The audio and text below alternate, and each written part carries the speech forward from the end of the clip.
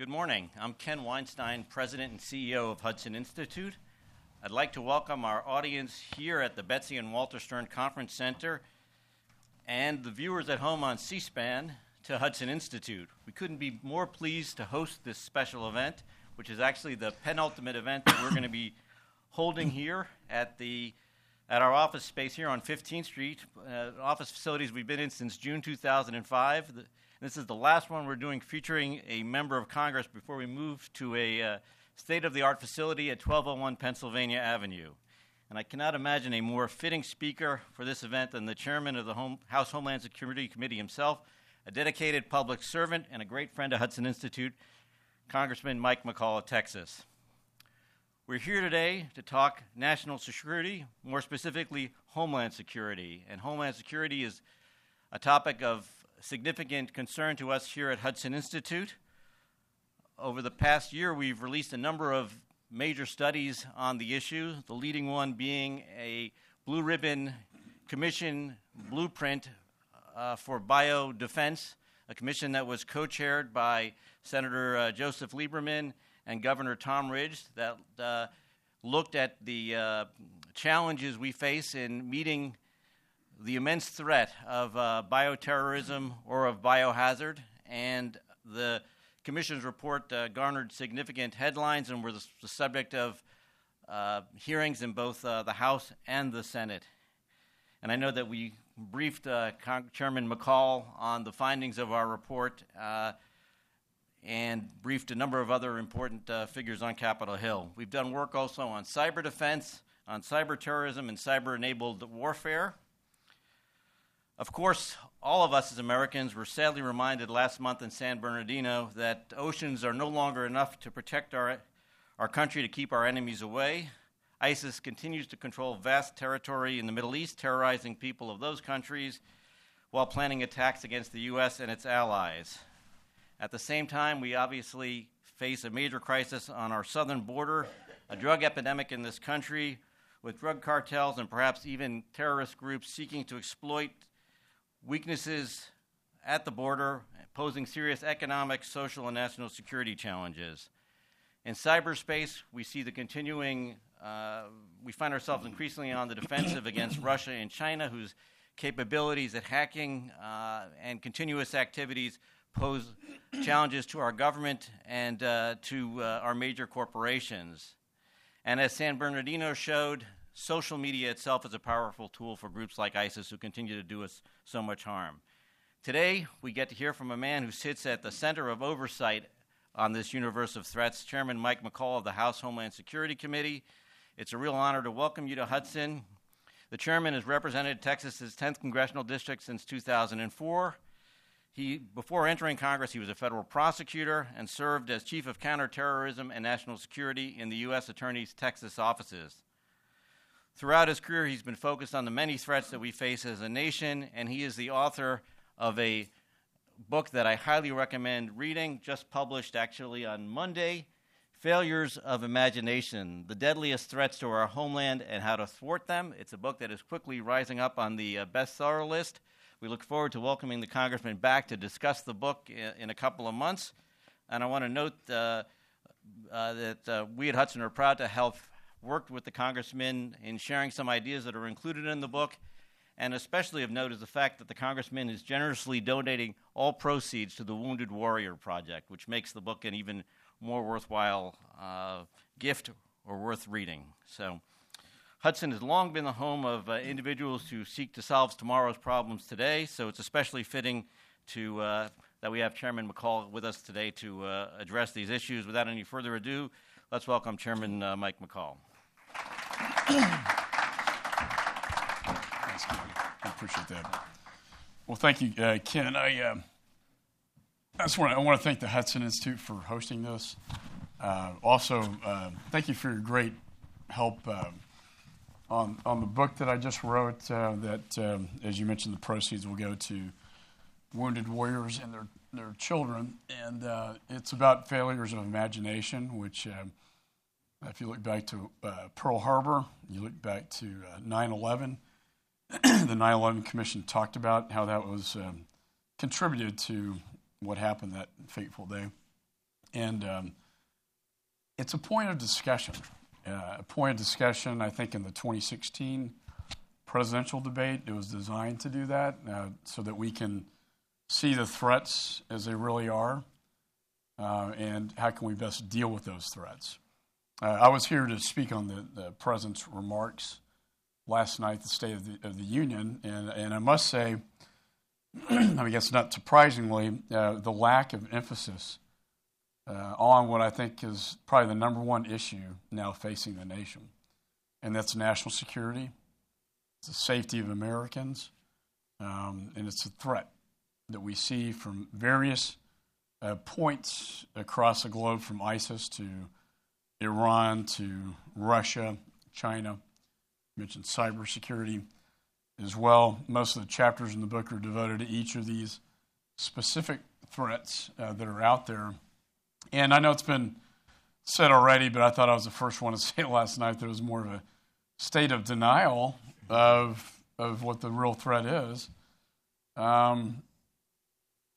Almost hearkening back to when he spoke about ISIS, the JV team. I think last night he said it was hot political rhetoric, and they're running around in SUVs and pickup trucks, operating out of apartments and garages, really not still seeming to understand or emphasize the threat. And it's always puzzled me about this administration why the emphasis is not on national security, why the emphasis is not on homeland security. In fact, those four words were not mentioned last night: homeland security or national security at all. We heard climate change quite a bit last night, and at the very end he addressed national security issues, but did not, in my opinion, deal with them head on in a truthful and honest way, but rather an attempt, as he has throughout his administration, to downplay the threat. It's puzzled me as a former counterterrorism official in the Justice Department why he does this. The only explanation I can think of is that it never fit with his campaign narrative. The narrative was to end the war in Iraq and Afghanistan and to close down Guantanamo. He did mention Guantanamo last night. He mentioned the fact that he intends to release the prisoners from Guantanamo. And people left there are probably the worst of the worst, and that concerns me a great deal. I think when ISIS came about, and you can blame, people can blame the prior administration for going into Iraq, and I understand some of those arguments, but I also think that the way we left it, Iraq was stabilized without a status of forces agreement, though, and without any engagement with Prime Minister Maliki. In fact, Ms. Clinton went to Baghdad one time for 3 hours in her tenure as Secretary of State. That condition imploded, and out of the ashes came ISIS, formerly AQI, in Iraq. We have safe havens. We have power vacuums all throughout northern Africa and the Middle East that are now really a haven for the terrorist. And the threat, in my judgment, is not decreasing, and it's not to be downplayed. In fact, it's getting worse, not better. And the facts don't lie. When you look at the number of foreign fighters, 25,000 to 30,000, now 35,000 foreign fighters from 100 different countries, actually 120 now, different countries throughout the world. 5,000 with Western passports, hundreds of Americans that have traveled and come back. This all, in my judgment, poses a serious threat to the homeland. I met yesterday with the police chief of San Bernardino and the sheriff, who were invited by their member of Congress to sit at the State of the Union. And I was really disappointed. The president never recognized them. He never even recognized the fact that San Bernardino even happened last night. He didn't recognize Chattanooga. He didn't even talk about the Paris attacks. To me, that was a glaring absence in a State of the Union speech that was largely about the economy and his legacy, but little that had to do with national security and foreign policy. And I think that's because his record is lacking. I think his record is not his legacy. Even though he touts the Iran negotiation as one of the greatest achievements, I think his legacy, at the end of the day, on these issues is not going to be his strongest suit. And perhaps that's why he's downplaying it. I continue to really be baffled by the fact that he doesn't address these issues head on that so many Americans are concerned about. I will end on this. I will say on a positive note, because I like to be a little bit balanced in my remarks. Will be the last, I guess, State of the Union that we'll hear. We anticipated it would be about his legacy. His call to action on cancer, NIH funding, and conquering cancer, and comparing that to landing a man on the moon, I would argue to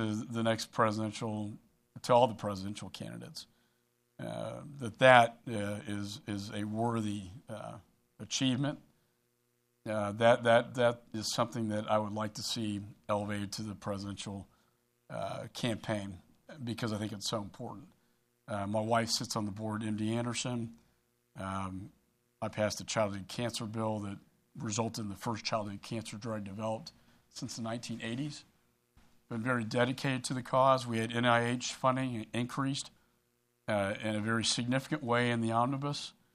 And I think that through innovation and through what NIH can do in terms of scientific achievements and the Cures Act that we passed in the House, that's in the Senate, we can do some great things for the American people and the world in terms of curing diseases.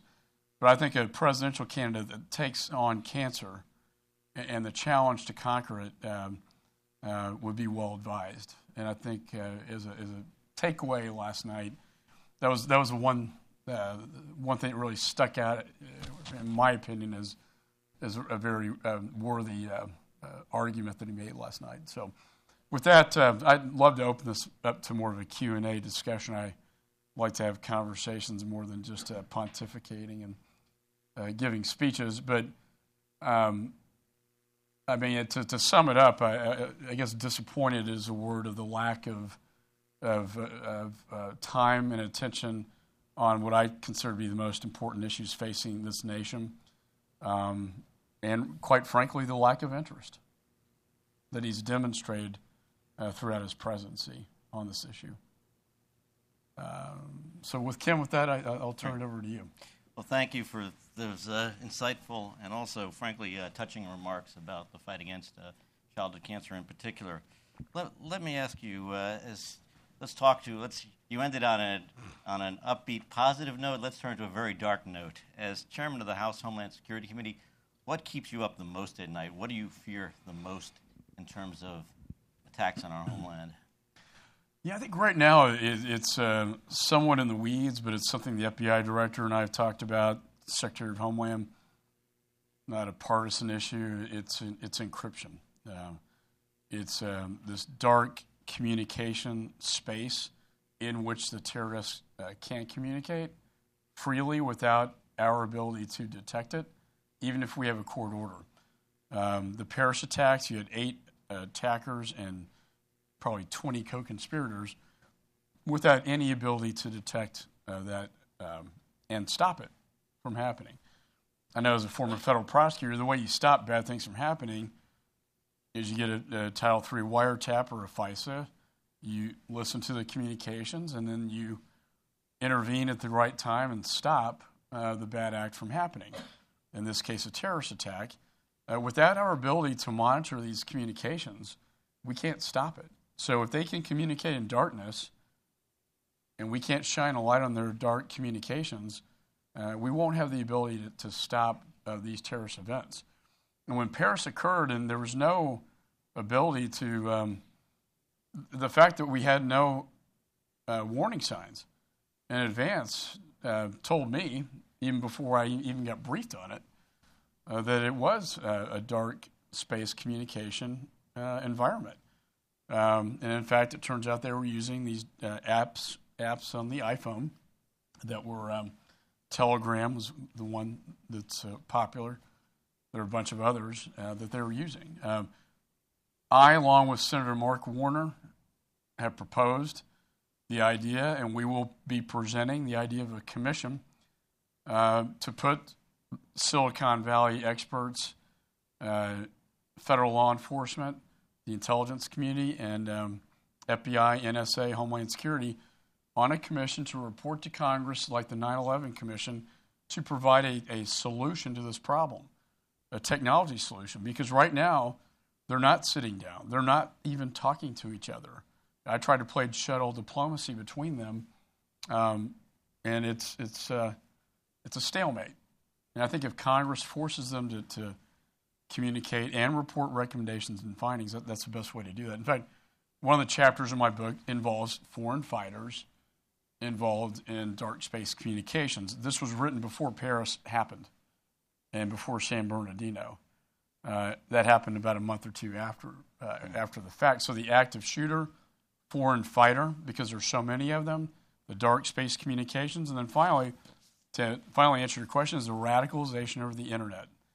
All these internet communications coming out of Raqqa, Syria, to kill police officers like we saw in Philadelphia, the attempt to kill military like we saw in Chattanooga, to hit military installations. We're seeing 200,000 tweets per day coming out of Raqqa, Syria, to do just that. And how we've stopped most of this stuff is phenomenal. We've had 79 ISIS-related arrests in this country. It's hugely significant. So we stopped a lot of bad things, but it's the case that we don't know about. When I get the call from Homeland Security, the FBI, on Chattanooga or San Bernardino, that it didn't.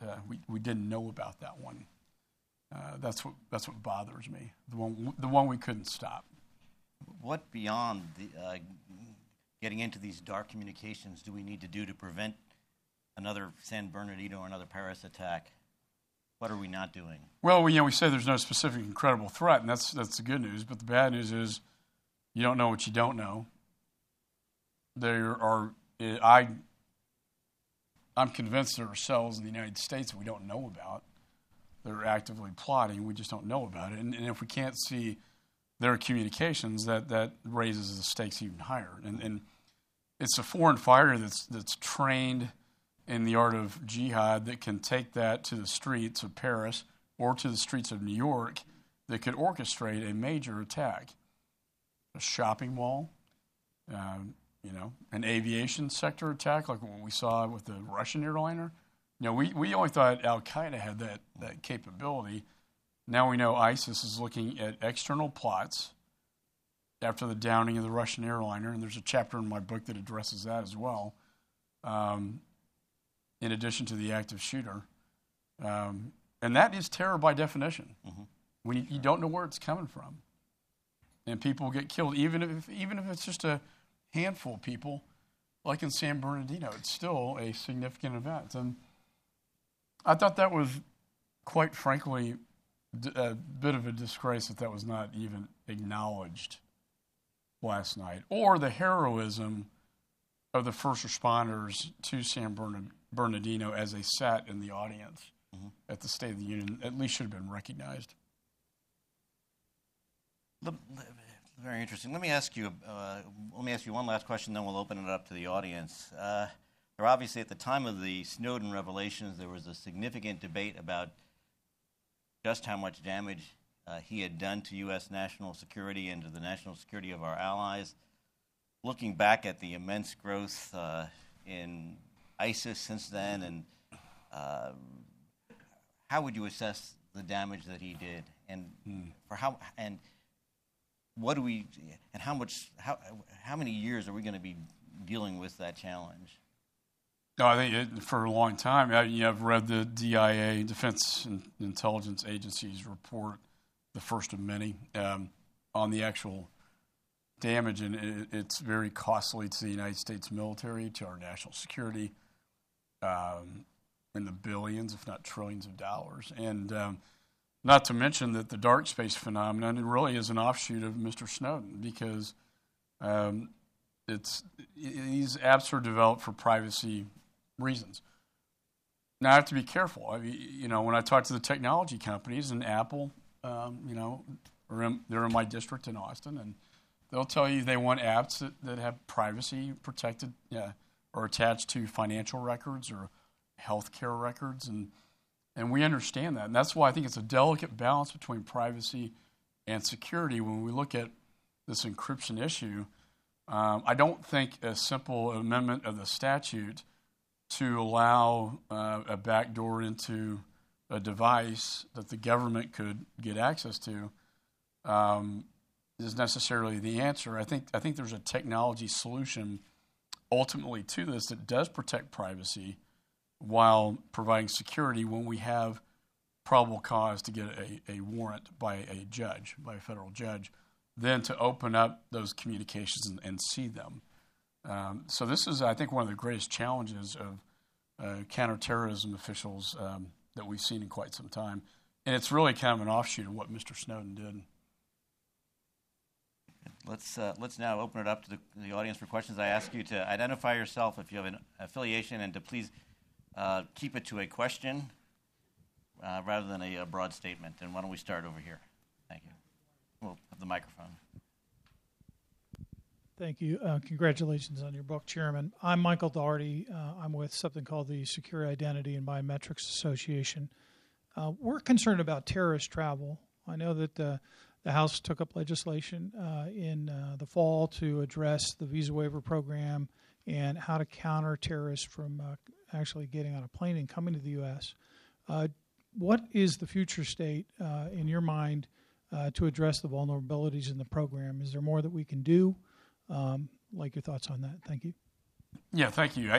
We talked a lot about Syrian refugees and the threat of that, the Iraqi refugees that were arrested just recently. But really the visa waiver was always the bigger sort of issue that we were most concerned about. And that is because you had 5,000 foreign fighters that traveled to the region that had Western passports that could essentially get into the United States without a visa. And so our bill addressed that, and we added Iraq, Syria, Sudan, and Iran, which was to the administration, they weren't happy about the fact we put Iran in there because of the business interests. It would stifle, in some respects, the Iranian deal from the business side. They have to apply for visas, but we felt from a national security perspective that was important to do that. We are working in my committee on an expanded visa waiver security program that's sort of in its developmental stages, but there are a lot of things we can be doing in addition to just even looking at the social media of the applicants, which we know in the San Bernardino case. I think it's important to note that it was inaccurately reported that the Pakistani wife had social media public jihad postings. That was inaccurate. However, there were private communications about it that she'd need predication and a warrant to see that we didn't know about. But I do think it's a lesson learned that we ought to be looking at social media postings for people who apply for visas, particularly in countries of interest like Pakistan. Any employer does that before they hire somebody. Pretty fundamental stuff. And rather than taking their word for it carte blanche in an interview, I think that's the kind of investigative work that's necessary in the social media age to protect Americans. Because, to your point, travel, Homeland Security is really about, it's about, in large part, about identifying the threats, keeping the threats outside of the United States, but travel, keeping people, bad people, outside of the United States and bad things from coming in. You mentioned the border. There's a chapter in my book about the southwest border. And the latest issue of Dabiq magazine talks in an alarming way, really, about a Pakistani nuke being smuggled through transnational criminal organizations into the Western Hemisphere. And we know Iran has these flights to Venezuela that we can't get the manifest on, and smuggled across the southwest border into the United States. And that's coming from ISIS. I always take my enemy's words to heart when they say things like that. Whether they have the capability to do it, that's the question. But when they say it, it gets my attention.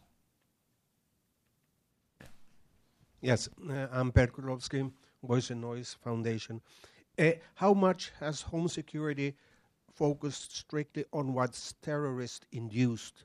Because there are other homeland security threats that have nothing to do with terrorism. It could be just misfortunes, accidents. For instance, at this moment, in my opinion, we have bank regulation that seriously distort the allocation of bank credit within the economy, weakening dramatically the economy in a fairly short term. Who takes care of that type of risk? Isn't it not a risk that one focuses too much on what's terrorist-induced and forgets about Trojan horses of other type? Sure. It's been said the national debt's one of the greatest threats to our national security, and that's been mentioned as well. I think that kind of goes to the mission statement of the department. The department was formed after 9/11, a horrific terrorist attack, and that's a mission of the department. Perhaps you're quite, that would be more in lines with the mission of the Treasury Department in terms of what you're talking about. But not to minimize that as a threat as well. I just think that the department was stood up by Congress to address the threat of terrorists.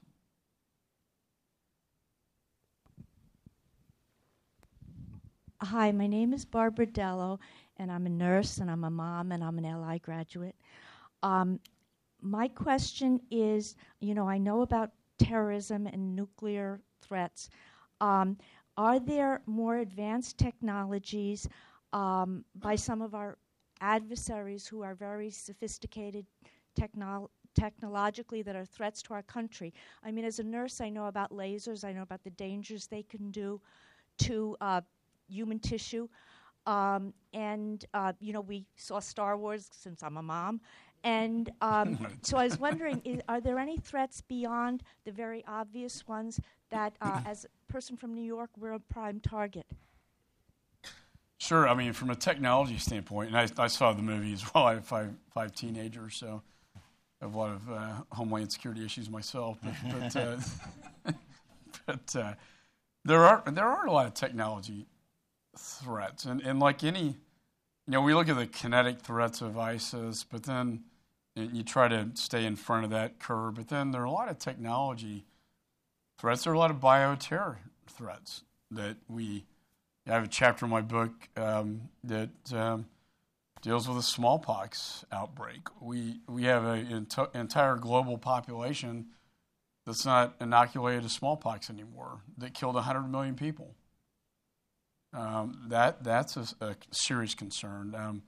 Cybersecurity is, from a consequential standpoint, is a huge issue that could cause enormous damage. There's a chapter in the book about quantum computing, and whoever develops that first is like the atomic bomb.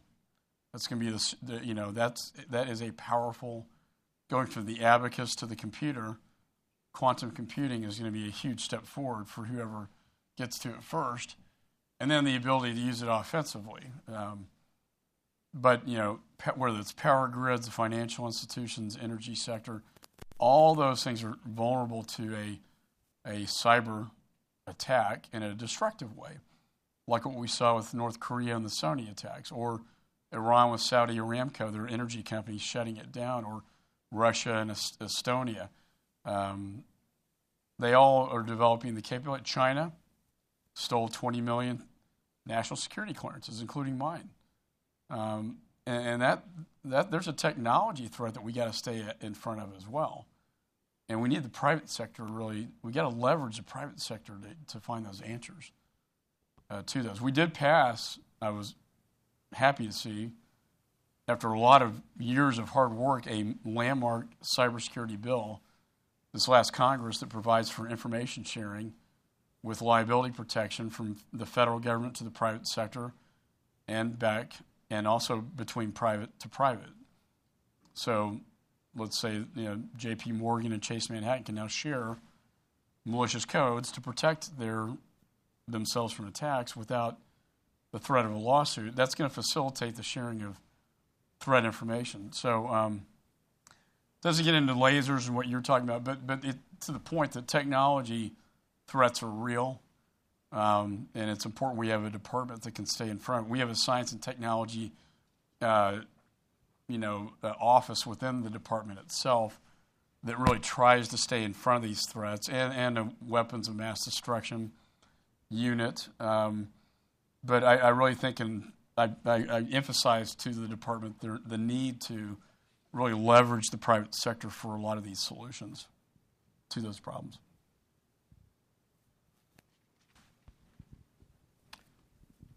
Brian over here. Yeah, one of the big stories in the past week was the capture of El Chapo, which appears to maybe have had something to do with Sean Penn, so we can thank him for that. Wanted to know, you mentioned earlier the border. The cartels down there are obviously extremely violent and dangerous. What threat do you see, and what's your perspective right now on the threat? We know the drugs come, but the other aspects of that violent culture coming here. Sure, and I know there's some embassy officials here. I want to applaud and commend Mexico for extraditing him.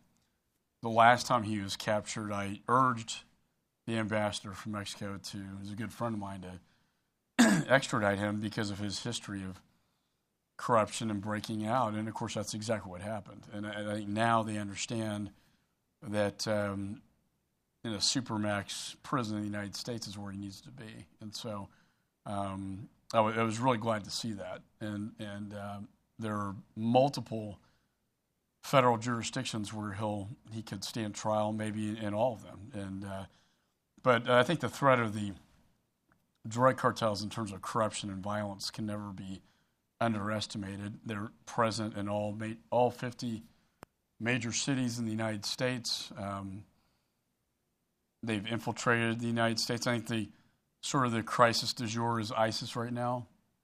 But I've been focused on the drug cartels because I live in a state that's on the border for quite some time, and I've seen the threat of having a policy where your border is not secure, and the ability of them to come in and network inside the United States. And wherever you see drugs going in Latin America up, you see the corruption and you see the violence, and that's what you see. And it doesn't get reported probably as much as it should, but it's from a just law enforcement standpoint in the United States is a serious problem.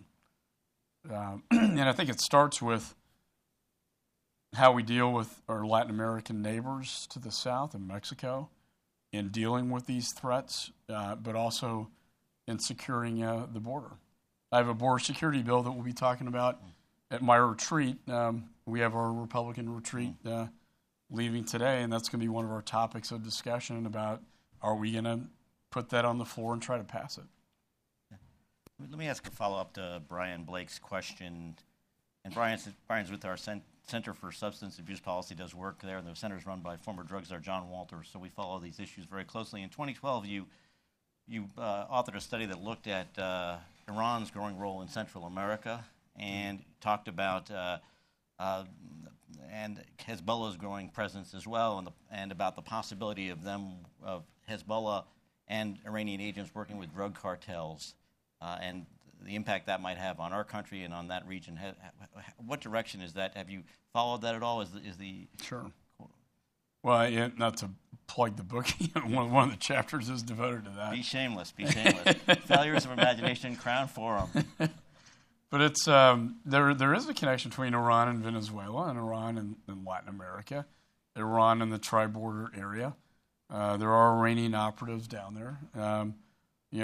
These aero terror flights, they call them, from between Tehran to Damascus and Caracas are real. don't know what are on those flights. We did have the Saudi ambassador plot to assassinate that the Iranian Quds Force operator thought he's dealing with a drug cartel member. In fact, it was a DEA undercover agent, fortunately, that really was conducted at the highest levels of the Iranian government, the head of the Quds Force. I think with the lifting of the sanctions and the hundreds of billions of dollars that will go to Iran, you can't kid yourself that that's not going to it'll go into their economy, but it's also going to go into terrorist financing.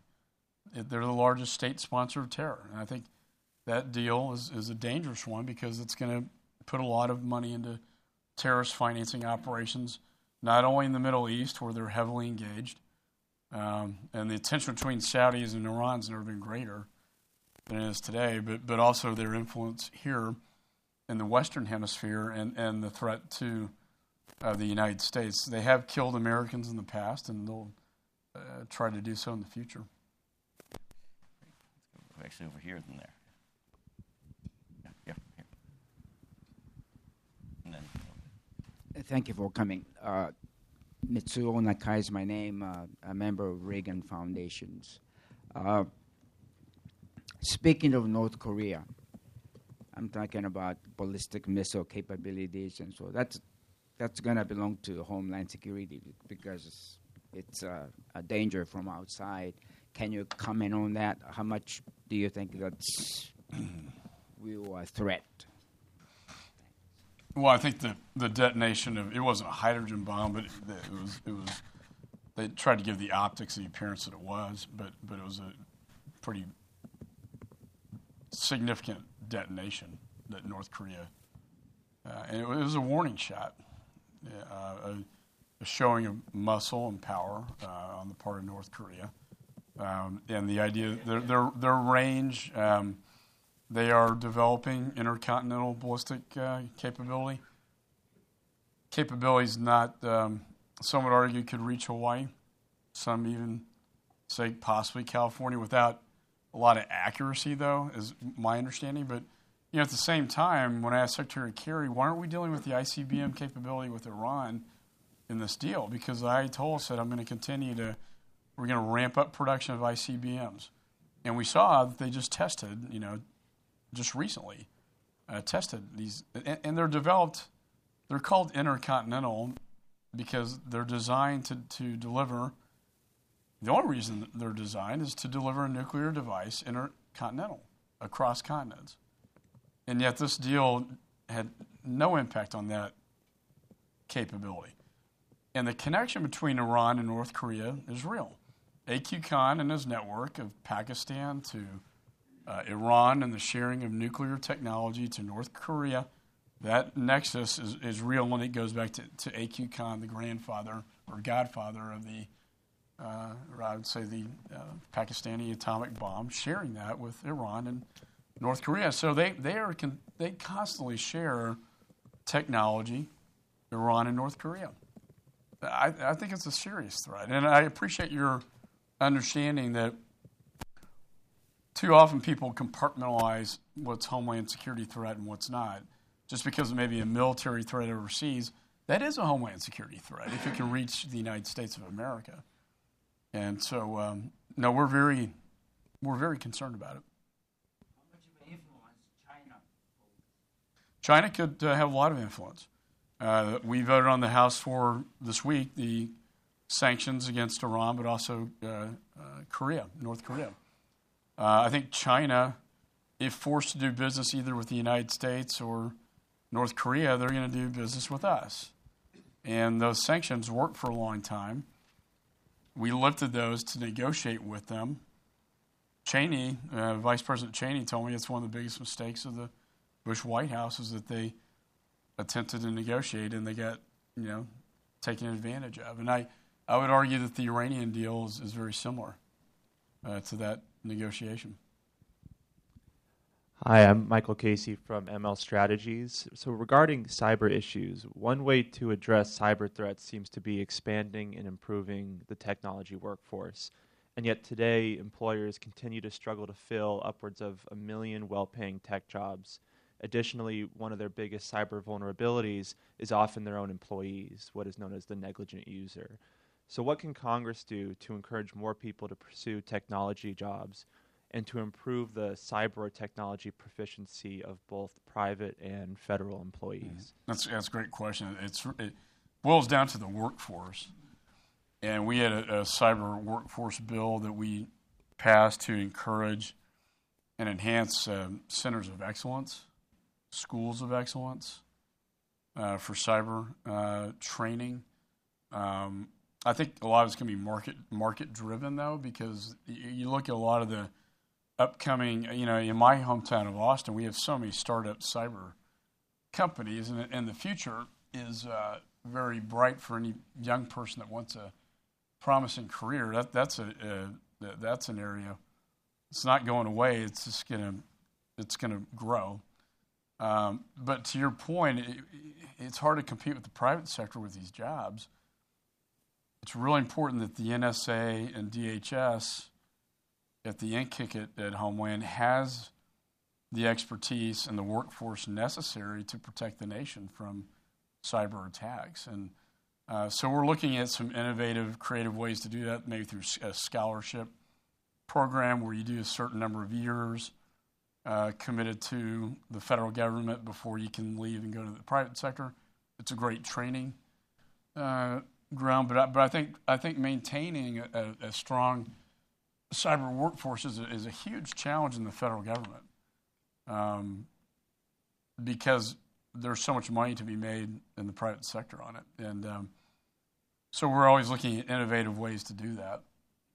But I think there's a certain amount of patriotism too that drives it. I think people sincerely go to work for Homeland Security Department or the NSA in the cyberspace because they feel like they're protecting their country.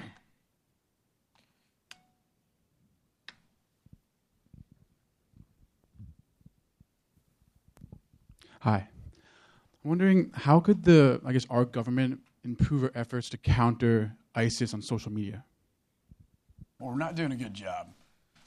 I talked to Lisa Monaco in the White House about this just the other day. We don't have a counter narrative. State Department has a program, but it's not. When it's the United States government with the United States flag attached to it, it's not going to hit the market share that you want it to, that are going to actually listen. So she and I talked about how we can turn the State Department, I'm on the Foreign Affairs Committee as well, to focus on programs that deal with, it's not a U.S. government counter-narrative, but rather it's a narrative from an audience that the audience over there will listen to, from leaders that will appeal to that audience, particularly religious leaders. I've always thought in the Middle East that we can, drone strikes are effective, but it won't kill an ideology. And we can send 100,000 U.S. combat troops there and kill, but at the end of the day, it's a war of ideology. And how do you counter that ideology? At the end of the day, it's their backyard. It's their responsibility to clean it up. It's their responsibility to clean up their own religion, to fix this problem they have within their own religion. And I think the best way to do that is to employ their religious leaders to counteract that and to counter that narrative that it's not a glamorous thing to do. To go to Syria, it's not a romantic journey. We're going to have a hearing in my committee in February with women and their parents who have been exploited by ISIS. It's not a romantic journey. It's not an online dating service.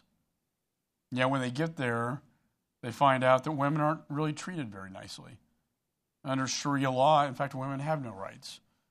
And so I think the more we can get that message out there and counter that, and even in the United States, when they get these radical internet, messages, come to Syria. It's two messages: come or kill where you are. That's what they say. Come to Syria to join the fight or kill where you are. And the thing that doesn't make any sense to a lot of us is how could women be enticed by this and travel to Syria and be with ISIS when we know, you and I know what the consequences are when they go over there, but they don't. They're young and naive, and so I think that counter-narrative message is so important, and we're losing that. They win. They're winning right now in the social media propaganda every day, and this has gone beyond. Bin Laden was caves and couriers, very primitive.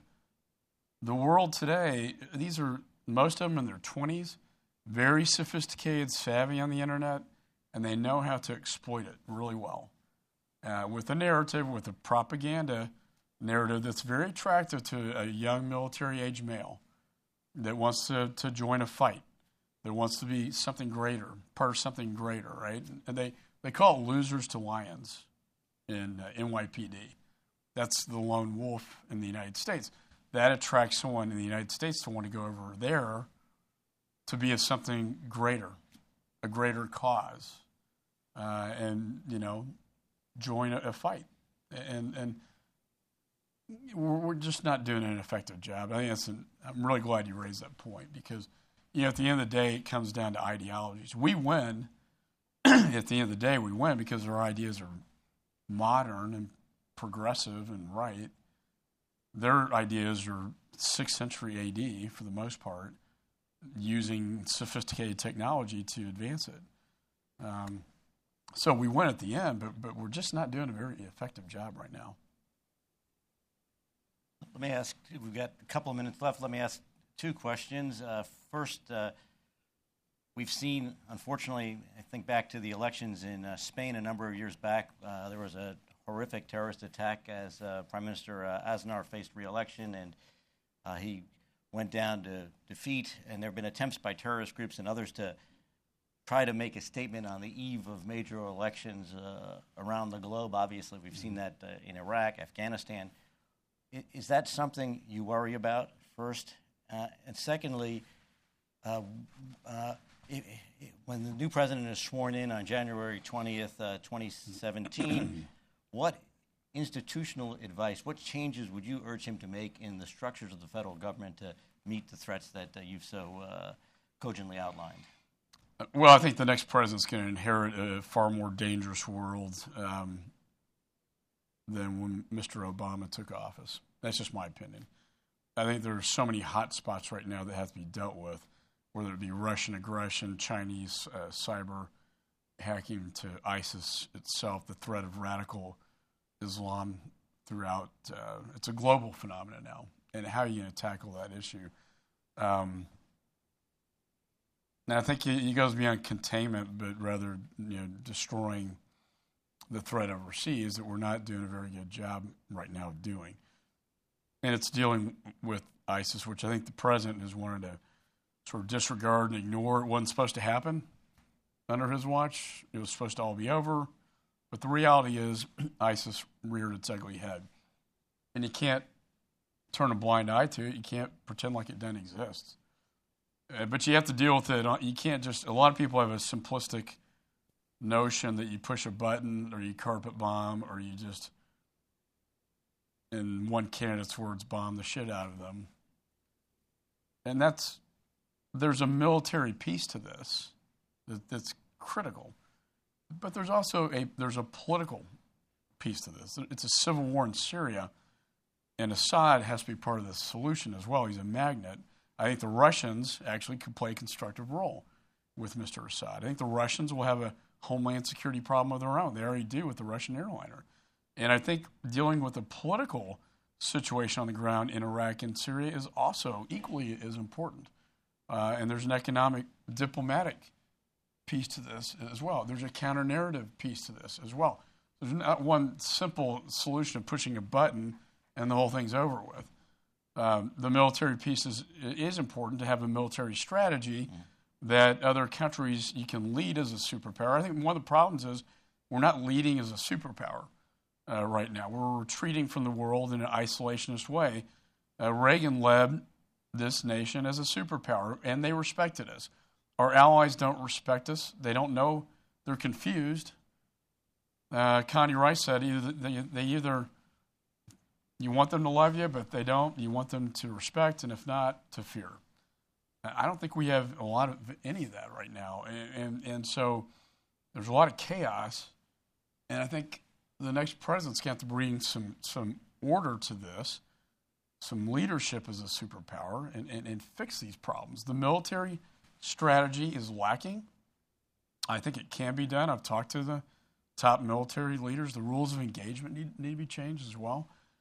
But I think you can have a military strategy that the Arab League of Nations would follow. They tell me, the ambassadors from these countries, that you don't have a strategy. You want an Arab indigenous ground force? We are prepared to do that if you had a strategy and Assad was part of the solution. Remember, Sunni Arabs not going to do anything to help defeat ISIS if they think it's going to empower Assad. That's part of the problem, is the Shia-Sunni conflict. It's very, very complicated. They don't really particularly like ISIS, but at the end of the day, ISIS are Sunnis. And they're Sunni extremists that were a product of Prime Minister Maliki's actions and disenfranchising them, and also just a product of fanaticism. And so I think there's a military strategy that can be put in place, but you got to back that up with the political solutions and reconciliation within those war-torn countries, and diplomatic solution as well. And so that would be my advice if I were the next national security advisor or whatever my role in a next administration would be. You got to be smart about this, and don't take the bait that all you got to do is drop a bomb and it's going to solve all the problems. I mean, that's part of it, obviously, but it's not the end all. And do you see terror threats as looming during the election season? Is that? Yeah, I think they always want to influence the political ground on the game. I don't think the terrorists particularly have any partisan affiliation. They don't care whether you're Republican or Democrat. They want to kill Americans, and so whether they would try to influence an election. There's a chapter in my book about the influence of foreign money and foreign corruption in a federal election that I think is a more likely scenario. Well, Congressman, Mr. Chairman, I want to thank you for. There's one more. I want to give her the. Yeah. Sure. Or no. Yeah. I'm sorry. Go ahead. Let's keep it brief, but yes. Yeah. Okay. I'm talking about Facebook. Approaching outreach in a way that's kind of in-your-face feminism, as many people in America do, which is kind of the antithesis of what many in the Middle East believe. Is that kind of taunting the people in that area? Yeah, I'm just amazed that